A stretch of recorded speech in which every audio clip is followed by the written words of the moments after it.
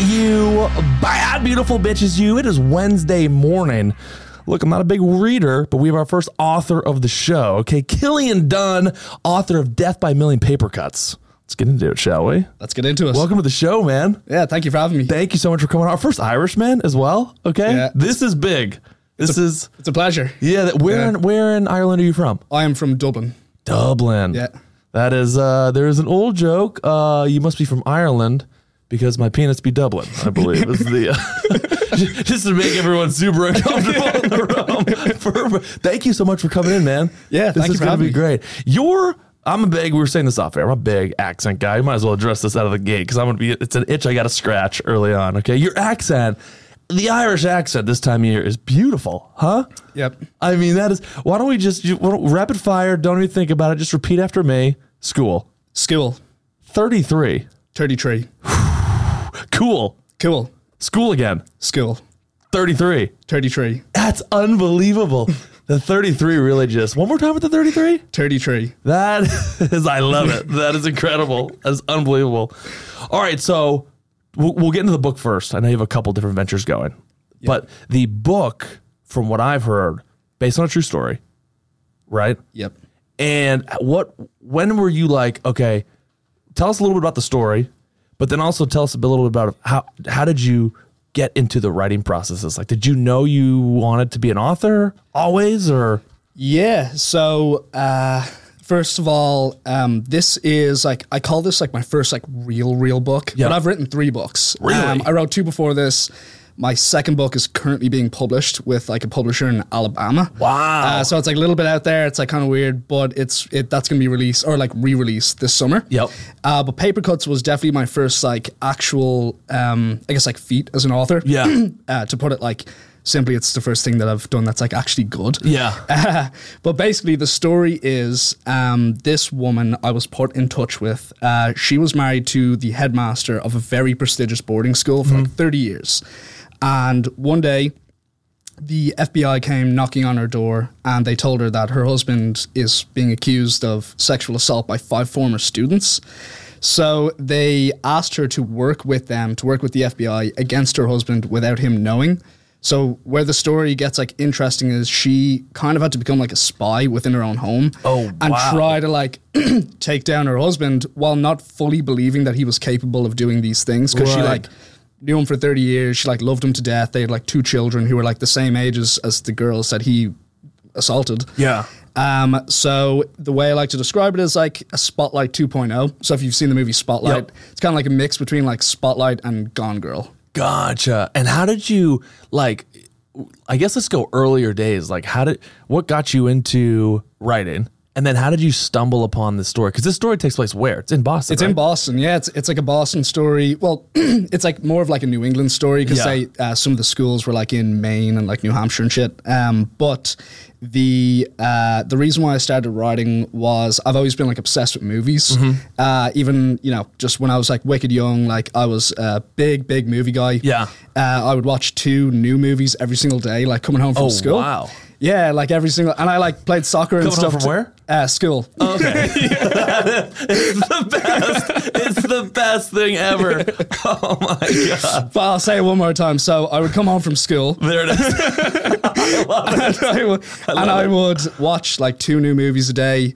I would like prioritize it because I like just loved it so much. Yeah. And then I watched this one movie when I was like 18 called Midnight in Paris, which it's an awesome movie if you haven't seen it. But after watching it, I was like, oh, Jesus, like I could do that. Like I could write a movie like that. So I just wrote like a 10-page like little story, sent it to my buddy. He was like, yeah, this is the worst thing I've ever read in my life. But I kind of like loved it. I got the bug. Yeah. So I was like 18, started writing, never stopped. And I technically wrote my first book when I was 22. But I just kind of like did it to do it because I like love doing it. Yeah. Interesting. Wow. So your brain must just be a fascinating world, huh? Just Narnia in there. Yeah, it's crazy in there. It's I never stop thinking about stories. That is, and then so this story in New England, true story. Yeah. What got you out of, okay, I'm going to watch movies and then just kind of create more just nonfiction? Yeah. Which means fake, I believe, right? No, nonfiction nonfiction real? is real. Fuck! Oh, I was so confident that I was like, fiction is fake, nonfiction's. Wait, see? Look at me. Just. Yeah, nonfiction is like real, like a real story. Nonfiction, and then not fake. Yes. Boom. There it is. Excellent. Shows you how much I've been in the library. That is, wow. How did you go from watching movies to creating your own manifestos, if you will, to then like more investigational work? Yeah. Right? Was this your first like story analyzing actual cases and court documents, I'm sure? And yeah, for sure. It was absolutely the first time. I think like the reason why like the mesh kind of happened is like I've always been kind of obsessed with like movie private investigators. I don't know why. Just like they're like my murder mystery type stuff. Yeah, like exactly. Crime in general. Yeah, like just in general, I was always just like drawn to those kind of movies. And when I heard this story, before I heard like the full thing, I heard like the Cliff Notes version. Okay. Just like a really high level overview, like a 30-second description of what happened to this woman. And I just saw an opportunity to be like, I can put on my private investigator hat and I can do this while also writing a book that has like a narrative story. Right. So, and how did you first hear about it? I heard about it through a family member who had like worked with this woman back in the 80s. Oh wow! And it was like the first like month or two of COVID or something. I was like living at home with my mom, and then this, and then my mom was like, "Oh, you have to hear about like the story that I just heard." So she gave me like the Cliff Notes version, and I was like, "Holy shit! Like this is nuts." Yeah. And I kind of forgot about it until maybe like 2 years ago or something. Yep. And then I was just like sitting on my thumb, like doing absolutely nothing. and I was like, I might as well just write another book. Yeah. What do I have at my disposal to write about? And I remembered that story. So I reached out to her and you knew the lady? I had never met her. Okay. I guess I had when I was really, really young, but like I'd never actually met her as like an adult. And I got to assume by the time you reach out to her, this is probably years after all these, at the time, allegations took place, right? It was probably like 7 years after the whole thing took place. Was she a little, when you're like, hey, can I write a story about your actual life? Was she a little apprehensive? Like, how'd that conversation go? Like a little bit apprehensive, but she had been approached before because, when all this was going on, it was like a spotlight report. Yeah.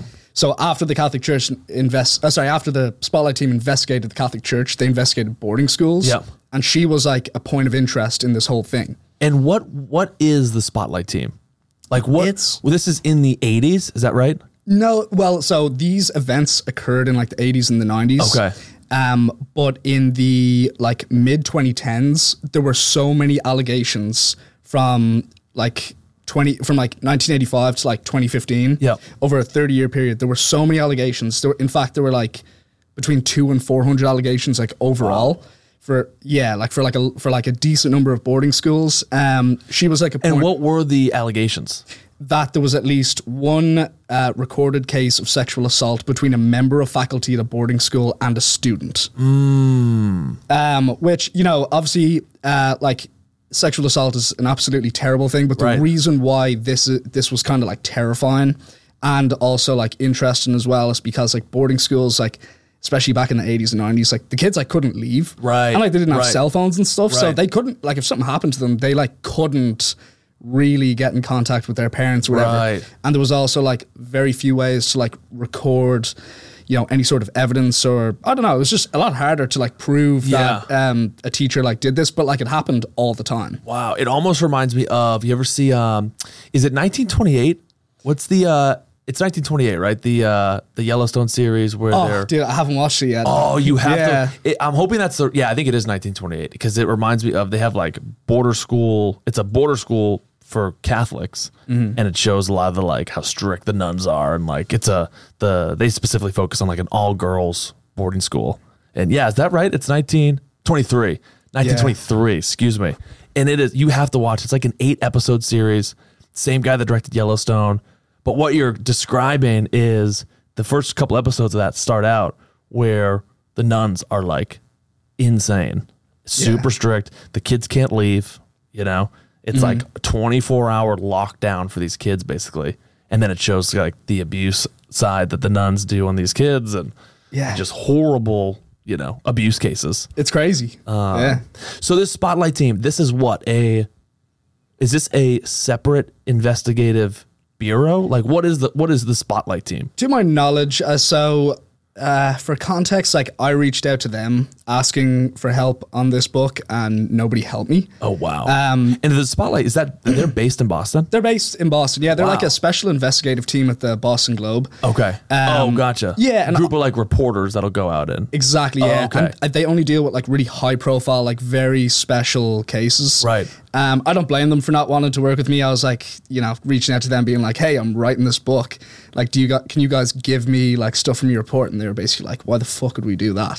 Do you think they were saying no to you because at the time was this a case that was like closed, and they didn't want to open up Pandora's box again? I think it was like kind of closed, but like the door was like ajar. You know what I mean? Like, because their Catholic Church thing, that was a closed case, but like, if somebody comes to them and says, "I have more evidence," they'll probably want to listen to it, because they poured so much of themselves into something so specific for so long that like, how could they not want to hear something? But they just didn't want to like help me without any credit for themselves, which is totally understandable. And when they kind of shut the door in your face in terms of trying to help you, where do you go next? Is that when you contact the woman directly? No, so I already had the woman kind of fully agreed to write the book, and I was just going to them for like extra help. So she gave me her story, everything like from the beginning to end, but it was all just one perspective. Right. So I wanted to go to the Spotlight team, and there was only one guy that shut me down. Was the only guy I could get his contact info for. Right. And I told him what I was doing, but I didn't tell him who I was working with, because she wants to remain anonymous. Totally. Okay. Even in the book, she's not like... You changed the name and stuff. Changed the name. Yep. Yeah, because there are like lawsuits going on, and like she could get in trouble for this, and like I could potentially get in trouble for this. So kept it all anonymous. Wasn't able to give them any specifics, but they were basically just like, why would I want to like waste my time doing this, which is grand. And what did your investigative work look like? Like, what was your day to day? Like, now you're like, okay, I have the permission from the lady who this all happened with to write this book. What's like day one look like for you? Day one, so after I got her complete story, I tried to look for points in the story where I could build my knowledge that like, where kind of like, I guess I had like little knowledge on, because it was just her perspective. So I hired kind of like a private investigator. Oh, wow. Yeah, and it was actually really funny. There was this like Irish meetup event in LA where I live, and it's like only Irish people there for the most part. My kind of party. Now we're talking. Wow. You'd just be getting everyone to say words all day. Man, my pasty ass. I'd be like, bring it in, everybody. Wow. Yeah. But it was funny, yeah. I was just walking around, kind of like introducing myself, and I was telling people about the book that I was only then kind of getting going on. Right. And I started chatting to this woman, and she's got this like really thick Boston accent. And I'm like, I know those. Yeah, it's like, you're from Boston, like I was born there, like, how you doing? And just chatting Boston and stuff. And then I was like, what do you do for work? What are you living out here for? And she's like, oh, I don't live here. I'm a private investigator back in Boston. And I'm like, you're fucking messing. Like, this is fate. So I hired her for like a week or something. It was not as cool as I thought it would be. Yeah. Like, this woman, like, she just kind of went out there. I gave her like a few names. I gave her some schools. And I was like, can you just like look into like sexual assault or like any sort of cases for these schools? She went out, she gave me like a compiled report of like 20 pages or something.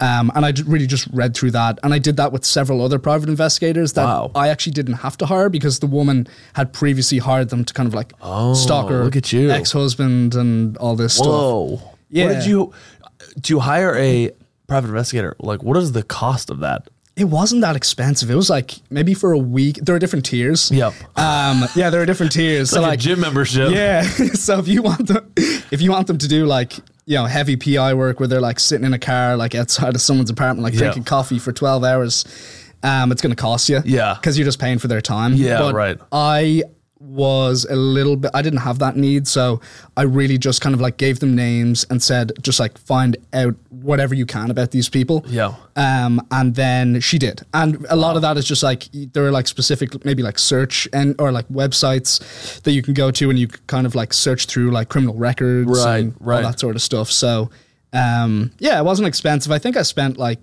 maybe $800. It was $800 for 1 week of work, but I got a ton of stuff. I was really hoping you'd give that to us in pounds or whatever. Euro. The euro? Yeah. Shows how cultured I am. It was about, 1 ton, Yeah. Oh my God. Well, I can give you the figure in euro if you want. It was about €600 at the time. Okay. Yeah. Okay. We're learning. Huh. Not bad. Seems like a bargain. Yeah, it wasn't. Actually, it was a investigator. bargain. Yeah. Wow. Now, okay, let's go to main suspect, I should say, who's the husband in this book. Yeah. Where in the book does he come in? And I know the wife was at first almost sticker shocked, this can't, these allegations against my husband, cannot be true. Because it's the husband who was accused of all these sexual acts. Is that right? Yes. Interesting. Yeah. And when did his name kind of come across your desk? And then when we were like, ooh, okay, this is there's some factual evidence behind this. Yeah. So, obviously the main reason why I started speaking to her was because of her husband and what he had done. So I was kind of fully aware of the allegations and whatnot. And then I started to sort of look into, there was one main allegation that the woman that I worked with, she kind of gave me this detail, and I was just kind of like a dog chasing after an ice cream truck. Just I didn't know if I was going to get everything I needed. Yeah. But I was going after it. And so I don't know. I heard all this stuff, and then I started to kind of go to town on research on him. But she was also brilliant as well, because during the kind of really rocky years of their relationship, just before she found out about the allegations, things were terrible with their relationship, because the interesting thing was he knew about the allegations for a whole year before she did, which means that he knew that the FBI were after him and building a case against him, but he never told anyone. He just kept it all in. Interesting. Yeah, so he would act really erratically, all this sort of stuff. And she took him to a couples therapist, but not a we're not having sex kind of thing. It was my husband might be a psychopath, kind of thing. Because what were the allegations were sexual assault against the students. Yes. And this would have been high school level students. High school level students. Okay, yeah. Gotcha. And multiple students or? Multiple. Multiple, okay. Yeah. Wow. Crazy stuff. And he, this guy isn't the only one. There were 67 different boarding schools with a case like this. Yeah. So it's absolutely nuts. But, she took him to a couples therapist, and, maybe over the course of a few sessions, and this is how she told me, the therapist was like, okay, your husband has a narcissistic personality disorder, but a really heavy case, which essentially just means he's a total sociopath. Yeah, who can't really feel remorse, or he doesn't really feel feelings for other people unless it benefits himself. Right. So this woman, God bless her, she is really, really fucking brave for her to even just talk about all this stuff. But yeah, she gave me a lot. She gave me a lot over the years, and she was kind of giving me different milestones in a relationship where she should have noticed these red flags build up, to kind of prove to her that her husband was this kind of guy. But okay, so then as soon as she got to the point where she found out that her husband really just physically couldn't show remorse for any action like this, then she started to slowly drift away from him. But the way that he works is he uses her for emotional fuel. And it's, it's not a super common thing amongst men, but there are a portion of people that do operate like this in their lives. Right. So it's really just a power thing. And he started to kind of mentally and emotionally drain her. So she would kind of have to kind of bow down to his every action and kind of every decision that he made, she would just have to go along with. So yeah, so when she found out about these accusations, she took her a little bit of time, but she eventually kind of stood tall and fucking put on her boots, and she was like, I'm not taking this shit. I'm protecting my daughters. I don't care if you're their father. You are destroying our lives more than your own, by doing this kind of thing. So yeah, because she was in total disbelief when who presented these allegations to her originally. Was it the FBI? Yeah, it was the FBI. Okay, they come to her and they say, "Hey, your husband is wrapped up in a copious amount of sexual assault cases at this boarding school." And she's in total disbelief, right? Yeah. Or almost doesn't even At first, she doesn't believe it. Right. Yeah. She doesn't believe anything the FBI is saying. Yeah, at first she doesn't believe it. Because they were married. How long were they married for at this time? For like 30 years, basically. Oh, okay. Wow. Yeah, they were together for like 30 years. Right. Yeah. You think you know a guy, Yeah. And you just don't. Yeah. So she's totally denying these allegations. And then what was the first piece of evidence where she was starting to open her eyes to be like, wait a minute, maybe this isn't the guy I married? That's a great question, because when she got word about the allegations, like 90% of her didn't want to believe them and genuinely didn't. Okay. But like 10% of her, wanted to believe them, because she kind of like deep down, she like knew that, this stuff does happen and, it's very possible, especially because of these other 67 boarding schools that were now at this time being outed by Spotlight. And are these 67 other boarding schools, are they all in New England? And are they all related cases? They're all in New England, and not all of them are related, but there are a ton of similarities. Like it's one of these like sexual assault encounters or whatever you want to call them. All the kind of like I guess like all the details are very similar to like whatever other random one you would pick out of that pile. So yeah, I think. Sorry, where were we? No, you were hitting it perfect. She's now turning the corner to being like, okay, hold on, my husband, who I've been married to for 30 years, isn't the guy I thought I knew. And who's breaking this? Is step by step? Is the FBI just continuing to like? I'm imagining like we're in the 80s. They have a big manila folder with all these like 8x11 sheets of paper with proof, and she's slowly sifting towards that. Is that what's happening, or is it all like he said, she said at this time? It's kind of, so when the FBI come to her, it's like they have been building this case for 1 year. They've gotten, nobody knows like how many girls there actually were, but there were 5 that were coming forward. Wow. So there were 5 that like kind of like banded together and were coming forward. Yep. And they all had like their own testimonies. Like they didn't have any evidence basically, but they all had their own testimonies. So the FBI were like building this case, and the reason why they came to her is because they knew that she possibly had some evidence. So they kind of came to her a little bit late in the case. The wife, and the wife has some evidence. Exactly. Yeah. Oh, so interesting. Yeah. So the wife, like, she didn't really want to believe it at first. So she kind of like held off on simply even talking to them. Yeah. But then as the case and her own relationship with her husband started to kind of like intensify and slowly break apart, little things started to kind of like come out of those cracks that were forming in their relationship. Things that she didn't know were actually like reality. One example, and it's a huge reason why she ultimately decided to help the FBI, is because he was cheating on her with his secretary. Wow. He was the headmaster of the school, his secretary. Is this guy like, at that point, is it like a sex addict?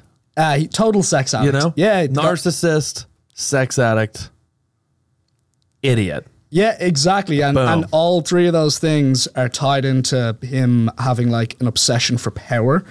And it's not just like power in like career or even just like in everyday life. It's like power over the people that are closest to him. Oh, interesting. Yeah. It explains each piece of the puzzle. Yeah. Like has to have power over the students, has to have power over the secretary, has to have power over his wife. Exactly. Yeah. Interesting. Wow. Yeah. When they were going to couples therapy, did the therapist say, like, without identifying obviously what he's done, were there traits that were a little more, not want to say normal, but traits of a narcissist that people could be like, oh, okay. Like, I'm imagining people listening to this that might be in like rougher relationships. Yeah. And whose significant other, fingers crossed, isn't committing such a crime. But are there characteristics of a narcissist that are easy to spot? Yeah, I'll give like a couple, because like first of all, I'm absolutely not like a licensed like psychiatrist or whatever. Like I don't want to be like telling someone something that's totally not true. But the woman like shared with me like this list. It's like this checklist that you can kind of check off to see if like somebody is a narcissist or somebody's a sociopath or a psychopath. As a narcissist sitting there, like, that doesn't even sound like me. It's ridiculous. But that's ironically, that's like one of the things. So like somebody being like really, really defensive and not like not I don't want to say like not showing remorse, but like somebody being really defensive and like flipping something on someone else is like a huge narcissistic trait. Right. So, for example, when this woman confronted her husband about like having these relationships with these teenage girls, his first reaction was to deny what she was saying. So he basically said, "That's not true. I don't know where you heard that. What's actually true is that, yeah, like I did hook up with them, but they were in their like early 20s, like a few years after I taught them in high school. Jesus. And the only reason why I did it is because like you were never around, like you were working all the time." And so it's just like, it's kind of a thing like with narcissists and sociopaths, like they don't take kind of accountability for anything negative that they do. And then as well as that, they tend to like emotionally feed off of people that are close to them. So I don't know the best way to articulate this, but it's like if whatever they can do to keep the people close to them extra close, they will do. And a lot of the time it's done through like, you know, finding like a partner who has very, very low self-esteem and kind of like keeping their self-esteem like cripplingly low. Yep.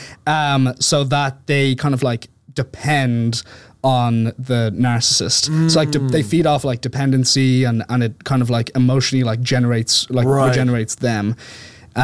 So like that's why like in relationships like it's really hard to tell if you're in a relationship with like a guy or a girl like this, could be anyone. Yeah. But it like specifically if you're a woman and you're in a relationship with a guy who is a narcissist, like it's probably going to be really hard to tell. Yeah.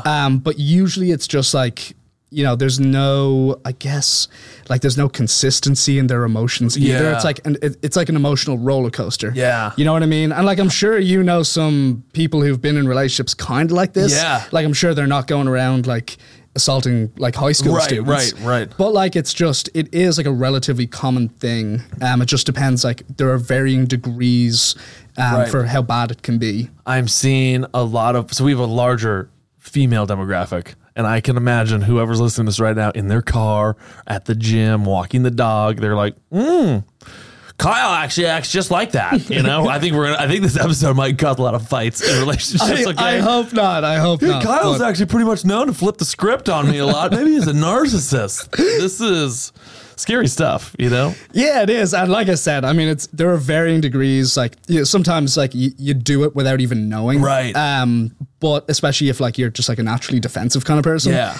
But just like the main thing with people like this is just that like if they simply cannot take accountability for anything that they do, no matter how destructive it is, chances are they like are a sociopath who like can't really like feel those kind of feelings. I don't know if this is just me drunk off your Irish accent. You have an amazing way of articulating what you're trying to say. Thank you. Know? Like I feel like with my accent, like everything I with my accent, with my, you know, my tone of voice, anything I say that could come off like trashy, you could say the same sentence and it'd be elegant, you know? Like say I'll take a double cheeseburger, please. I'll take a double cheeseburger, please. That is, say, let's go to Walmart. Let's go to Walmart. It sounds so elegant, doesn't it? Oh, say, I love NASCAR. I love NASCAR. That is, I feel like we're at like Oxford University. Wow. Yeah, anything you say in that accent is just beautifully said, you know? Thank you. Unbelievable. Okay, so the wife, back to the book here. Yeah. The wife she is working with the FBI because she finds out about the affair with the secretary. Is that right? Yeah, exactly. And that's like kind of like a catalyst. Or like, no, rather that's like the tipping point. Okay.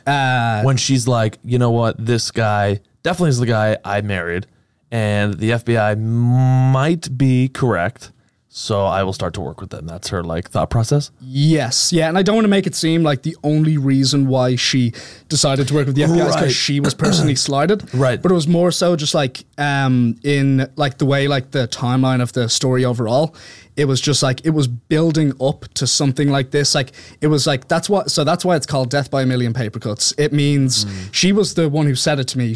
I asked her about her marriage to her husband, and the first thing she said was, being married to this guy was like death by a million paper cuts. So this was her millionth paper cut. Like, finding out that he had been cheating on her for all these years, like, that was like her final paper cut. That's when she really started to bleed. Right. You know, metaphorically, of course. Like, that's when she really started to bleed. So, it was more so just like, that was the 1 millionth paper cut. Couldn't take it anymore. Yeah. Fuck this guy. Let's go do this. And we can leave this somewhat of a cliffhanger too, but what, like, this case is progressing through time. Does justice get served here? Is this an unsolved case? So, you know what I mean? Yeah, I've no problem spoiling this because I think... I don't know how, No, yeah, because I think the fun... I don't want to say the fun in reading the story because it's like such a grim story. But like, it's kind of like, the way I wrote it is kind of like Gone Girl. So it's real like, you know, it's real like... kind of like thrilling and shit. And there's like a turn at every corner, and it's also like a bad bitch protagonist, like, who's fucking gonna kick ass. Like, girls bitch. Like love this story because like it's so relatable, and like it's not like they're my words because I wrote it, but it's like it's this woman's like real life. So I was just doing her due diligence. But sorry, what was your question again? Case is, that was beautifully said. You're on fire. As the case is progressing. Right. Does justice come to light here, or is this a I guess it's still a sad ending, obviously. Yeah. But does this man just get away with these crimes? Unfortunately, he does. Really? Yeah, and that's what's really fucked up about it too. But that's why like people get really fired up reading it, is because it is a true story. Right. He gets away with it, and he gets away with it because of the boarding schools. Like, they protected him. Oh, and they sent him to another boarding school in South America. So he's really? Still teaching kids and shit. I don't know if he's I don't know if he's like, you know, hooking up with kids anymore. I don't think he did that even like later on in his years, which is like slightly earlier on in his career as like a educator. Right. But he got away with it. Wow. Yeah, and most of these guys did. Most of these guys in the Spotlight report like got away with it. Really? Unless they were specifically mentioned in the Spotlight report, the person who did these things or people who did these things like probably got away with it. And why is that? Because from the boarding school's perspective, if this gets out, no one's going to want to go to that boarding school anymore. Yeah, it's a bad look for the boarding school, and you know, you basically hit the nail on the head. Like, that's crazy to me, because you would just think like whoever's making, whether that's the dean of students or the president, whoever's making those calls, like where is like the moral boundary there from like okay, if this story comes out, yes, we might not profit anymore as a school, you know, but like this guy would, you know, get what's coming to him. It's horrible. Yeah, that's crazy. Yeah, and there definitely are like a ton of good people at boarding schools. Like, to research this book, like, I spoke with so many like kids who went to boarding schools. A lot of them had like kind of fucked up stories. Really? Like really surprisingly. But a lot of them had like an amazing experience at boarding school. Yeah, it's definitely not everywhere. But just like, if you contain everything to this like one Spotlight report, of course everything's going to be like really grim and like miserable and horrible. If you contain everything to these schools that the Spotlight report was about, and if you go even deeper to the shit that like wasn't uncovered because they didn't have the evidence to uncover it, right? You know, there is a little bit of subjectivity to it. Just like my story, it's like slightly subjective because it's from one person's perspective. Right. But you have to think like, why would somebody make this up? And second of all, how could so many people be involved? And have this be like a fake thing? So, how's the wife feel like coming to present day?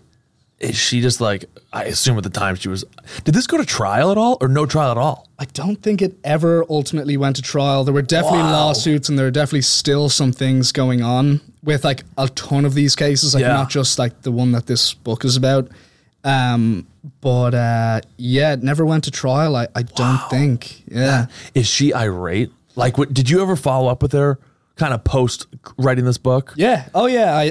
What was that like? Yeah, she's like an absolutely unbelievable woman. Like, she was so game to write this book. She, if you can believe it, like, she wouldn't like slander his name unnecessarily when we were speaking. So she would just give me the facts. Wow. Like, and she wouldn't be like, like this fucking piece of shit. Like, he wouldn't even like go out and like buy us like takeout when whatever. Yeah, right. Like she never like slandered his name. She only gave me the facts, which I really, really respect about her. That's amazing. Yeah, and then, you know, even to this day, like, she's just trying to, like, get on with her life and, like, be a mother. Right. Of course. She's a mother of two? Two, yeah. And of course she's going to be, you know, pissed off, like, here and there. Like, Totally. there are going to be bad days. But for the most part, she's just trying to be optimistic and, like, get on with her life. Yeah, right. Wow. That's Yeah. insane.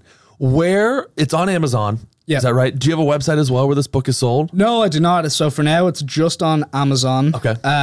It's just on Amazon. I think in the next like 2 months, I will have released a true crime podcast series based on it as well. Here we go. Yeah, so there'll be some like audio version of it too. Nice. Yeah, and that's the plan. But for now, it's just the book and it's just on Amazon. And you're a busy dude, from my understanding. You have the book out. Yeah. But then you're also going a little different direction here, back to your childhood dreams, right? Back to the movie industry. Exactly. Is that right? Yeah. Talk to me about that. What's happening in that scope? Yeah, I recently, so in the last like 2 years, myself, my buddy Connor Hallway, who's also from Boston, he owns a production company called Golden Deer Productions. Golden Deer. Why do I... He sent me a shirt before. Yeah, I've seen you wear it. I should have worn in it a video today. before. I have that shirt. Oh, I should have let you know. Wow. If I put that together, I have that. It's, you know how all guys have a t-shirt drawer? That shirt is sitting right. I can see it right now. Blue shirt. It's in gold, the writing. Yeah. He's Holy hell. Yeah, he's like my like business partner and one of my great buddies out in LA. But we met in Boston. Yep. And like 2 years ago, he and I wrote like this massive feature-length script. Basically, it's like a dragons movie, but it's like really unique. It's kind of like a comedy. Dragon Ball Z, or more like what was the ice wall? Game of Thrones. Kind of more like Game of Thrones. It's like Okay, medieval. here we go. Yeah, it's like medieval comedy. It's like really stupid humor. Yeah. But it's like also like a really like genuine like action thriller as well. Like there's a ton of action. Like every single scene, there's something going on. Let's go. Traditionally, it would be a really high budget film, but it's really exciting because we're starting to work on it right now. Oh, hell yeah. Yep, we're like currently going through a stage of funding. We're using Kickstarter to, I think, get 60K to do like a 15-minute film version of this, and then from that we're going to try expand into this like 2.5 hour long kind of like mammoth dragons film. It's going to be awesome. Do you need any voiceovers for dragons, perchance? I don't know if you heard my dragon impression. Can I hear it now? Because we actually do. This is a dragon flying into battle against other dragons. Okay. Your thoughts there? Could I get a role, do you think? A cameo? Connor, we're going to have to talk to Kevin Think it about over, getting Connor. into this movie. You know, imagine that. Imagine in-flight big dragon. Could be great. That's brilliant. Yeah, it's way better than I thought. I'm here, you know? So. But it's wicked. Yeah, it's wicked exciting. It's like the story is just so funny. It's like it's something people are going to be like really entertained with. It's not going to be like you sit down and you're like locked in watching like Gladiator, which is like an awesome movie. But it's, you know, you leave that film and you like want to cry. The ending's so sad. And like this is like, you know, medieval time comedy. Like you're gonna leave that cinema like laughing your ass off. Yeah. I could get stuck. I'm almost hoping there's imagine if I had a huge Lord of the Rings craze, like as a kid, as those like trilogies came out, and then just recently I got back into Lord of the Rings heavy. Like if I could be orc number 308, I would have been pumped. You know what I mean? Just like in the crowd chanting, would have been through the roof. You know? Yeah. But if there's like any movie or like if there's like a dragon show almost, I'd watch 10 seasons. If Yellowstone could, you know, potentially do 10 seasons of that like they did with Yellowstone. Yep. You'd have a day one subscriber right here, you know? Yeah. That stuff gets me going. Yeah. That's exciting, man. Wow. What's the production side of that look like? Like, is a lot of it, so your partner in this, Connor, right? Yep, Connor. He is out in LA.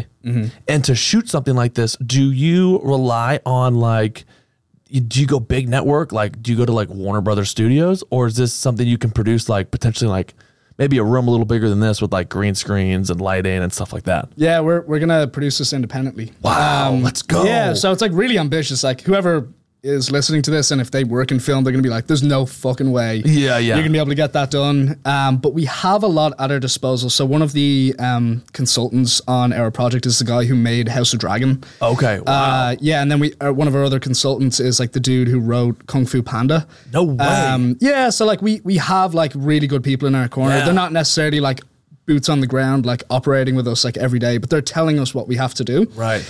As well as that, we have a fantastic director who also does like VFX work himself. And he's a dude from Puerto Rico. His name's Alex. He's a fantastic director.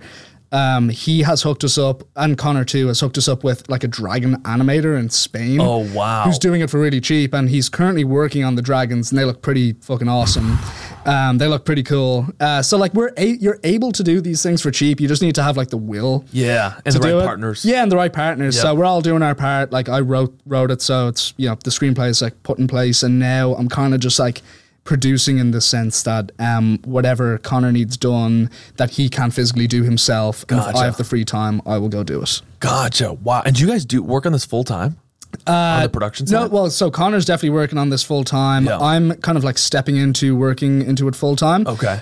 Writing definitely is a full time thing. I can only imagine how time consuming that is. Very time consuming, but I finished the script like months ago, so I've had like a bunch of time to like work on other stuff. Okay.